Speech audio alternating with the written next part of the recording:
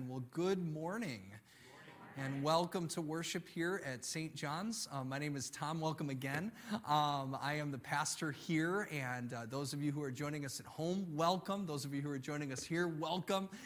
If it's your first time here, we want to especially welcome you. We're so grateful that you've decided to join us, and we have a Connect card that you could fill out. It's a digital card these days. There's a link here on the screen, as well as in the description if you're joining us from home. And if you fill that out, let us know you're here. It's our way of knowing so that we can thank you for worshiping with us. It's also the opportunity you have if you have a prayer request, if you have a question, if there's a way we can serve you, we'd love to be able to do those things for you as well. If you'd like to give a gift as an offering, as an act of worship this morning, you can do that online as well at the link on the screen, or if you're here in person, there's an offering box as you enter and exit the sanctuary. And it is our way of worshiping. Whenever you give a gift, yes, it does things. It does real things in the name of Jesus through his church. But the reason we call it an act of worship is because it's our way of taking a portion of what we believe, as Sarah alluded to in her prayer, that God has blessed us with, that God has provided us with, and it's giving it back and saying thank you. And so that's the worship of it. And we thank each and every one of you who continue to be faithful in worship that way. Speaking of worship, we are going to be worshiping on Christmas Eve together, and we have all sorts of different ways in which to do that. We will have an online service that'll be available starting the night before on December 23rd, and that'll be available on demand throughout the week of Christmas. And then December 24th, Christmas Eve, we have two services indoors. One is at 1 o'clock, one is at 3 o'clock, and we strongly encourage you to pre-register to make sure that your family has a seat. Those seats are limited and starting to fill up really quickly, but check even early in the week because people drop their registrations, and so we might be able to fit you in where you wanted to be before. And then there's plenty of room at our outdoor service because we're going to be at Veterans Park. This is called Christmas Eve on the Square. As I've said the last couple of weeks, I feel like if there's something that we're going to take with us even past 2020, maybe it'll be this. This is going to be so cool. We are going to gather and we are going to celebrate the birth of Jesus out on the square. So if that's how you'd like to join us, we'll have free hot cocoa provided by Friends on the Square. They're going to do that prior to the service too, because it's going to be cold on Thursday. But you know what? We've endured a lot of things this year, and so I think we can do it. And we'll make it a little bit easier by giving you some hot chocolate. So join us for Christmas Eve worship, however you choose to do so. And then last but not least, the Sunday after, which is next Sunday, we're going to only be online. We're not going to have any in-person services because that's a lot of services in a week. And so we're going to enjoy worshiping the Lord from home, which we're all very comfortable with these days. And that service will be available on our website at 8 o'clock or later. But again, the reason we're here today is to worship. We don't have to wait to worship. We're here to worship right now. And so what I want to invite you to do is open up your Bibles. If you brought one with you, open it up. If you have the Bible app, open it up on your phone. If you're at home, go run, grab a Bible, bring it back to wherever you're worshiping with us from, and join in the Gospel of Luke chapter 1, beginning at verse 26. In the 6th month of Elizabeth's pregnancy, God sent the angel Gabriel to Nazareth, a town in Galilee, to a virgin pledged to be married to a man named Joseph, a descendant of David. The virgin's name was Mary. The angel went to her and said, "Greetings, you who are highly favored, the Lord is with you." Mary was greatly troubled at his words and wondered what kind of greeting this might be. But the angel said to her, "Do not be afraid, Mary, for you have found favor with God. You will conceive and give birth to a son, and you are to call him Jesus. He will be great and will be called the Son of the Most High. The Lord God will give him the throne of his father David, and he will reign over Jacob's descendants forever. His kingdom will never end." "How will this be?" Mary asked the angel, "since I am a virgin?" The angel answered, "The Holy Spirit will come on you, and the power of the Most High will overshadow you. So the Holy One to be born will be called the Son of God. Even Elizabeth, your relative, is going to have a child in her old age, and she who is said to be unable to conceive, she's already in her 6th month. For no word from God will ever fail." "I am the Lord's servant," Mary answered. "May your word to me be fulfilled." The angel left her. The word of the Lord. Thanks be to God. Well, the last 3 Sundays And this really wasn't prepared by me. I'd love to say it was, but it was the Holy Spirit guiding us through the scripture passages that we've been reading throughout the season of Advent. We've been focused on this singular theme. Three weeks ago, I shared it, and we've been talking about it ever since. It's that preparation and waiting are part of the good news of Jesus. Preparation and waiting are part of the good news of Jesus. 2 weeks ago, we learned this by the Gospel of Mark's words as he tells the story of Jesus and begins with the story of John the Baptist, Jesus' cousin, who God used to prepare the world for Jesus coming for Christmas through a message of repentance.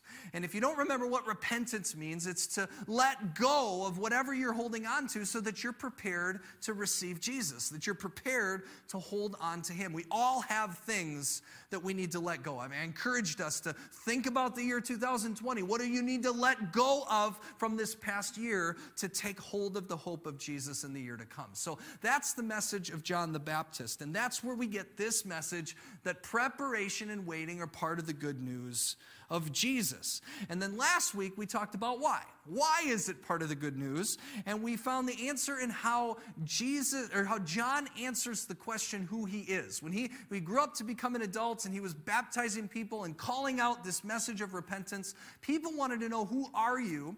And he answered the question in John chapter 1 verse 23 by saying the words of the prophet Isaiah, "I am the voice of the one calling in the wilderness, make straight the way for the Lord." I am the voice. And we learned that the word voice in the Greek, which is what the New Testament language is the same word that we get our English word for phone from.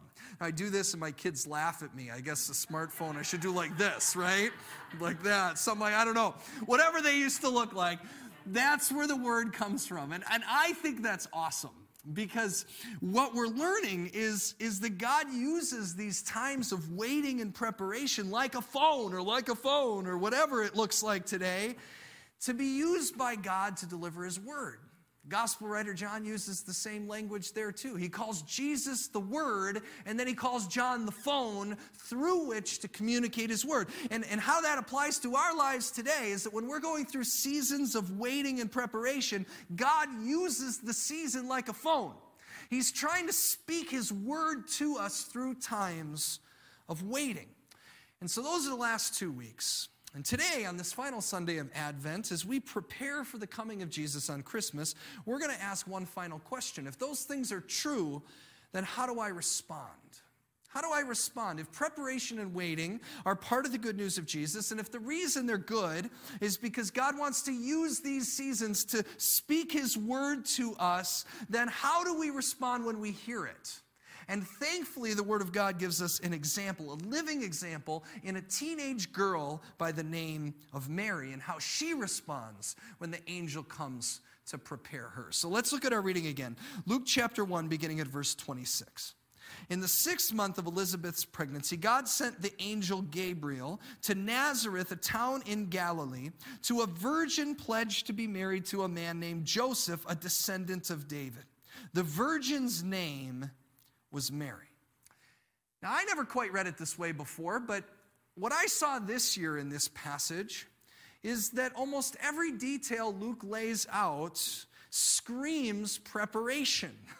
Like, look, Elizabeth, she's the mother of the future John the Baptist. John and Jesus are related, if you didn't know that. And it says here that she is in her 6th month of being pregnant, which means she is preparing to become a mother. Likewise, Mary is preparing to become a wife. She's engaged to be married to a man named Joseph. She's also a virgin, which is significant in a number of different ways, but one of those ways is to tell us what she wasn't yet prepared for, and that was to have a child while maybe prepared to do so in the future. Now, all this made me think this week about when my wife, Alyssa, and I were engaged to be married. It was, for us, and I know for a lot of people, especially when you're young and ignorant, it's fun, right? Because you don't know yet what you don't know. And I mean, don't laugh too hard. Carol is laughing, and Carol knows. Carol Sabin, for those of you at home. It's true, right? Like you're preparing for a world that you have no clue what's about to actually happen. And with that ignorance, there's this bliss, there's this excitement about all the preparation and the potential, like what could possibly happen. And you make plans, and I think about it for us, it was just like Mary and Joseph. Alyssa, she got her job at the hospital in Burlington. She moved back home, preparing for us to be married and to live together in this area. And so she became an OR nurse, and that brought with it potential for her career. I graduated from college the same month that we actually got married, which for me was just preparation to be able to go on to graduate school, which was seminary, which was to prepare to become a pastor. I purchased our first home that year in preparation for our marriage, a little 2-bedroom condominium in Burlington. And maybe like Joseph, I was kind of like him too, because Joseph would have gone to prepare a place for him and Mary to live when they got married. Difference was I was technically able to afford to buy it, but I couldn't afford to furnish it or do anything else with it. And so we built the house together. It was really her and I both that did that. But in all of it, it was all preparing. And it all came so fast. And it all came with so much change that I remember it all almost passed me by. It wasn't until the morning of our wedding, and I had all the dudes that were in the wedding. They all spent the night at my house, and they all left, and I was the last one to leave. And I got into my car, and I was just about to get into my car, and I was wearing my tuxedo. I'm ready to go over to the church, and the only way I could describe it is the Holy Spirit. Something stopped me. And I could almost just, this thought was imposed. It wasn't like an audible voice, but it was this thought that was imposed in my head that said, Tom, in a few hours, everything in your life is about to change. Everything that you've been preparing for, everything that's been going on up until this point, it's all about to be over. All the preparation is ending, and the life is going to begin. And if you don't slow down, you're going to miss the whole thing. And so I stood there in my tuxedo, it was pretty warm, standing next to my car, and I just said a small prayer. And I asked God to help me soak the moment. I was able to remember our wedding day better because God had come to me in that moment, not let anything pass me by. And I thought about that this week as I thought about Mary. And I thought about her interruption in the midst of her engagement, which was infinitely more significant than mine. Don't let me compare the two. But it was also much clearer what God was doing in the middle of it. Look at verse 28 again. The angel came to Mary and said, "Greetings, you who are highly favored, the Lord is with you." Mary was greatly troubled at these words, and she wondered what kind of greeting this might be. And the angel said to her, "Do not be afraid, Mary. You have found favor with God." And I look at that and I go, do not be afraid, Mary. Like, what could she possibly have been afraid of? It already seems to be going in a good direction. What could she possibly be scared of? And there's a couple of things. I mean, the obvious one is that an angel just showed up, right? Like throughout Scripture, it's fairly consistent. That's a scary experience. But I also wonder, it's just Tom thinking. You can decide for yourself if this is true, but I wonder if the interruption in and of itself was scary. If the interruption in and of itself was frightening. Because she's in the midst of preparation, right? Joseph's off preparing the house. They're thinking about how they're going to prepare for their life together. Elizabeth's pregnant. She may not know that at this point, but she might be thinking about the day when they would start a family the traditional way. And an angel coming to her was not part of that plan. That was not part of any of her plans. This was an unanticipated interruption, and maybe Mary's afraid of what that means. Maybe Mary's afraid of what's about to happen. And so thankfully, in grace, the angel doesn't waste any time explaining why he's here. Look at verse 31. He says, "You will conceive, Mary, and give birth to a son, and you are to call him Jesus. He will be great and will be called the Son of the Most High. The Lord God will give him the throne of his father David, and he will reign over Jacob's descendants forever. His kingdom will never end."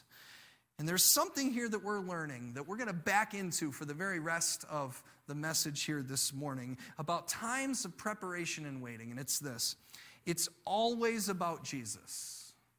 It's always about Jesus. It's always about Jesus. Notice how the angel tells Mary, you're about to conceive and give birth to a son. And then for the very rest of the passage, starts talking about the son. Focuses on the son. It's all about Jesus, right? And I could stop my sermon right now. We know that. Amen. Let's go. Take communion. We'll leave. It's all about Jesus. You didn't need to come to church for that. You didn't need to tune in for that, right? You know it's all about Jesus. And that all sounds great, except for the fact that, remember, this all came out of nowhere. This was an unanticipated interruption. This is not what Mary or Joseph or anybody was prepared for. And yet, at the same time, as Carol laughs, as Sue laughs, as you laugh at home, we know that if we've lived any amount of time on this planet, that sometimes what God is preparing us for and what we think God is preparing us for are two very different things. Sometimes those are two very different things. And I think it was the angel blessing Mary in the moment here by relieving her of her fears, not by necessarily even taking them away right away, but by focusing her eyes on Jesus. And I say that because I think that can help you and me too. When our world is spinning and out of control, I think it can be helpful to be reminded of the promises of God, that God is going to do what God is going to do no matter how out of control the world might seem. And at the same time, that doesn't mean that we don't still ask questions. Mary even had questions. Look at verse 34. She says to the angel, after she hears all of this, "How will this be," Mary asked the angel, "since I am a virgin?" She basically says to Gabriel, you know, Gabriel, I am prepared for a lot of things, but I tried very hard not to be prepared for the one thing you're telling me I have to be prepared for. You see what I'm saying? This is the one thing I was not prepared for at all. This is not what I wanted to see happen. This is not what I was thinking was about to be done. And I love that. I love how Mary asks questions, because we ask questions too, don't we, when our plans change? And aren't we just in this one big giant bubble of changing plans right now? All of us, right? Hasn't 2020 been just this incredible cosmic interruption for all of our plans and our preparations? What you were prepared for last Christmas is probably very different than what you're preparing for right now. And after the shock and the fear subsides, we begin to ask some questions. And the truth is, there's nothing wrong with asking questions. But at the same time, there are some questions that are more helpful to ask than others. And we see that here just a few verses before our reading. If you're looking at your Bible, you'll see this with me. Otherwise, I'll put it up on the screen in just a second. There's the same angel, Gabriel, before he goes to Mary, goes to a priest named Zechariah. Zechariah and Elizabeth are the relatives of Mary, right? They're the future parents of John the Baptist, but they are well beyond childbearing years. Think like AARP membership, think like retirement age, like maybe I want to move down to Florida. Like that's where they're at this particular moment in time. And yet Zechariah, he's the priest, right? He's doing his priestly duties, and the angel comes to him and says that he and his wife are going to have a son. And it sounds crazy. And it blocks and just throws for a loop all of their preparations and plans. And so he asks a question that the author here of the gospel wants you to see in relation to Mary's question. His question is this. He says, "How can I be sure of this? I am an old man and my wife is well along in years. How can I be sure of this?" Now, why?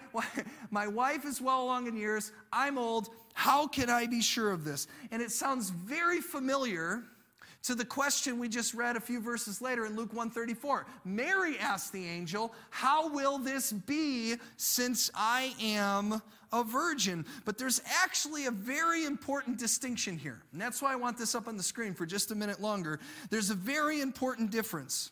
And it's what's going to answer the question, how do we respond when God comes to us with these messages? With these messages that interrupt us, when he is preparing us, when we're going through seasons of waiting and we hear his word, how do we respond in the midst of these times? Even when we don't understand, even when we're afraid of it, how do we respond? Look at the verse again. Zechariah asks, "How can you do the impossible?" Where Mary says, "How will you do the impossible?" There's a difference. Pammy, if you go back to the slide before that, it's not in my notes, so I'm sorry. There we go. See this? How can I be sure of this? Do you see that? You may not have even caught that at first glance. Mary doesn't ask how to be sure. She just doesn't know how it's going to work, right? So back to the next slide. The difference is Zechariah says, how can you do the impossible? Mary doesn't ask that question. She says, how will you do the impossible? Only one of them believes God can actually do it. And look at how the angel answers Zechariah, the one who doesn't. Verse 19, the angel said to him, I am Gabriel. I stand in the presence of God, and I have been sent to speak to you and tell you this good news. And now you will be silent, and you will not be able to speak until the day this happens, because you did not believe, not because you asked a question, but because you did not believe my words, which will come true at their appointed time. Zechariah is silenced because he doesn't believe. And you know what? I just got to be honest with you. It's been a really honest sermon series. Every week I feel like I'm just sharing something honest and true. And it's true for me too.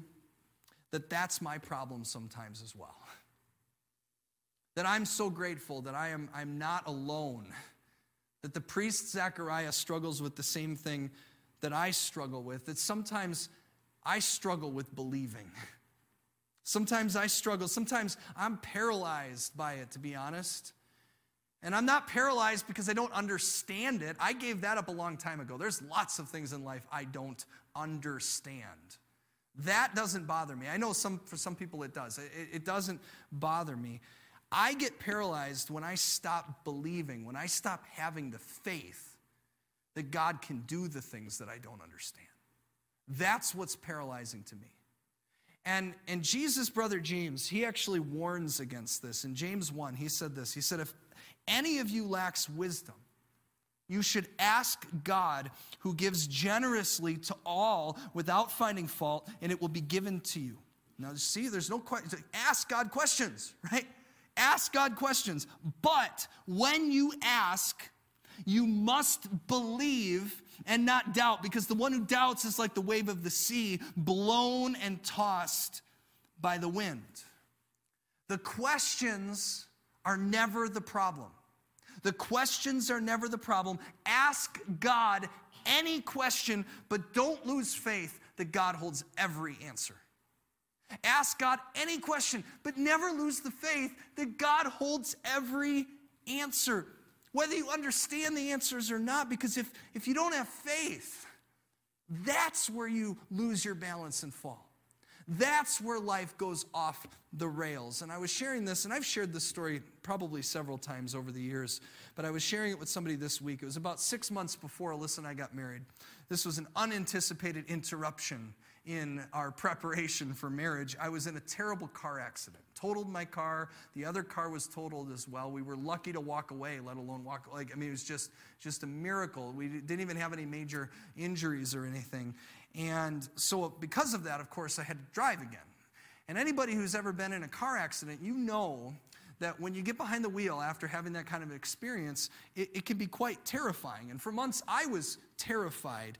And as I think back on it, it wasn't that I was terrified of the question that I could get into an accident again. I knew the answer about that before I ever got in an accident in the first place. It's a risk we take when we go out onto the road. The reason I was scared was because I didn't have any faith in anything around me anymore.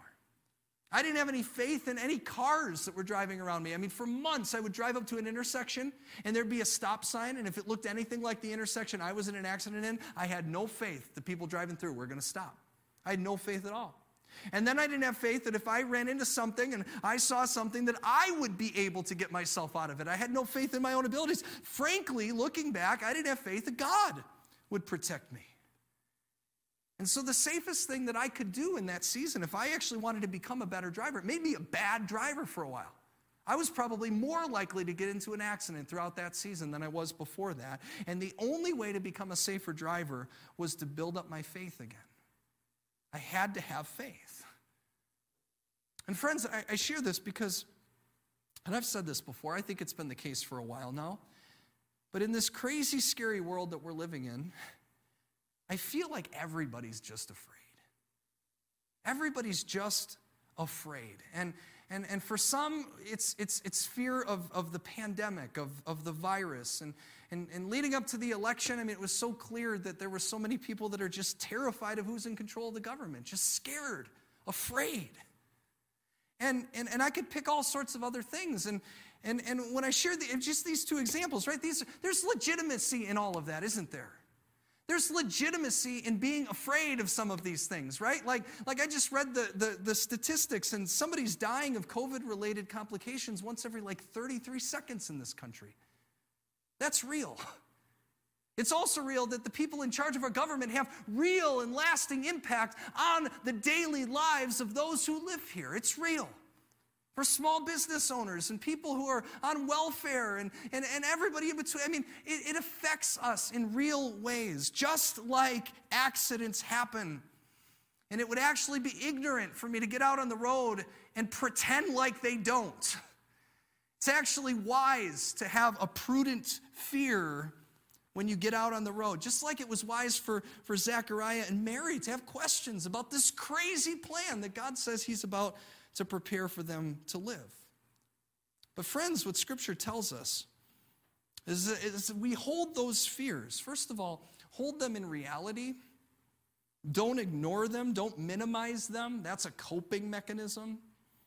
Don't blow them out of proportion. That's a coping mechanism too. But what's more important than any of that is don't lose your faith. Don't lose your faith in the middle of those things. Don't lose your faith that God can and God will, whether you understand it or not. And I needed that this week. I needed to hear that this week. I hope you did too, but I needed to hear that this week. And I came into church, and I got this letter from our denomination, and inside it had this bracelet. And I was like, who needs a bracelet? That's how I felt. I mean, just be honest. It's about to throw it away, right? But I looked at it, and I wasn't having a good day. I was paralyzed in that particular moment. I was just having a moment, right, where I was lacking faith. I was lacking that belief, that cause to become paralyzed. It was just the moment I was in. And I took this out of the mail, and I opened this up, and I read it. I thought, well, maybe God has something to say to me. And on the other side of it, it says, God's got this. God's got this. And then on the reverse side, it quotes Isaiah 43:1, and I'll read that to you. I opened up my Bible. It says, but now, this is what the Lord says. He who created you, Jacob, he who formed you, Israel, do not fear, for I have redeemed you. I have summoned you by name. You are mine. Do not fear. Do not fear. Why? Because you're mine. Don't lose your faith that you are God's, no matter what happens. Mary never lost her faith. She knew that God could do anything. She just wanted to know how. She just wanted to know how. It's a natural question. And Gabriel gives her somewhat of an answer. Look at verse 35. The angel answered, the Holy Spirit will come on you. This is how. The Holy Spirit is going to come on you, and the power of the Most High will overshadow you. So the Holy One will be born and will be called the Son of God. Even Elizabeth, your relative, she's going to have a child in her old age. And she was the one that was said to be never able to conceive. She's already in her 6th month. For no word from God will ever fail. For no word from God will ever fail. And so now Mary knows how, sort of. But she also knows that it's still not going to be easy. And she still doesn't know how it's going to fit into any of the predetermined plans that she and Joseph had when they got engaged to be married. And so what do? Full circle. What do you do when you know that preparation and waiting are part of the good news of Jesus? And you know the reason why is because God wants to use 2020. God wants to use your interruptions. God wants to use a pandemic. God wants to use an angel coming to a teenage girl who's a virgin and engaged to be married to a man named Joseph. God wants to use the seasons of preparation and waiting like a phone to communicate his word. You know this. What do you do when you're like Mary and you know that to be true? And you receive that word and you ask why with faith. And God says, I will be with you, and then lovingly draws your attention back to Jesus. How do you respond in that moment? It's the simplest way. Verse 38, I am the Lord's servant. May your word to me be fulfilled. And the angel of the Lord left. And so the only thing left for us to say is, may it be true of us as well. And let's pray for that right now. Lord Jesus,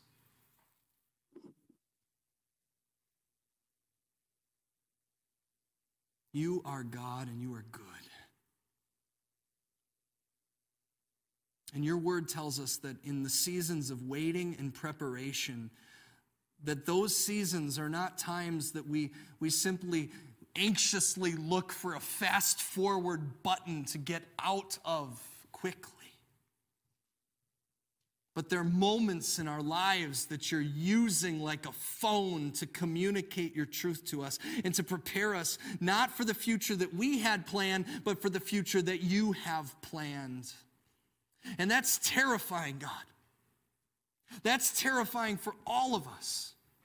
And so help us to own that. Help us to own our fears. Help us to bring those things before your feet, that we might know that you know when we're afraid. And Lord God, I pray that we would have the faith to repent of the times that we've looked at our circumstances and we've lost the faith to believe that you're still God, that you can still do this, that you've still got this. We fail to remember your word through the prophet Isaiah, that we don't have to fear because you have redeemed us, that you have summoned us by name, that we are yours. We don't give up our fear because you are ours, God. You're not ours. You don't fit in a box. We are yours. We are your prized possession. We are your creation. You made us. You gave us life, and you chose for us to live that life right now in this place and at this time.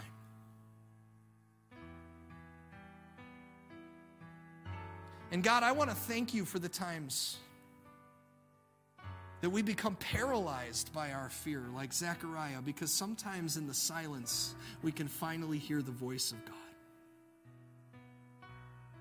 His story is one of redemption. John the Baptist would be born, and he would name him John, just like you told him to.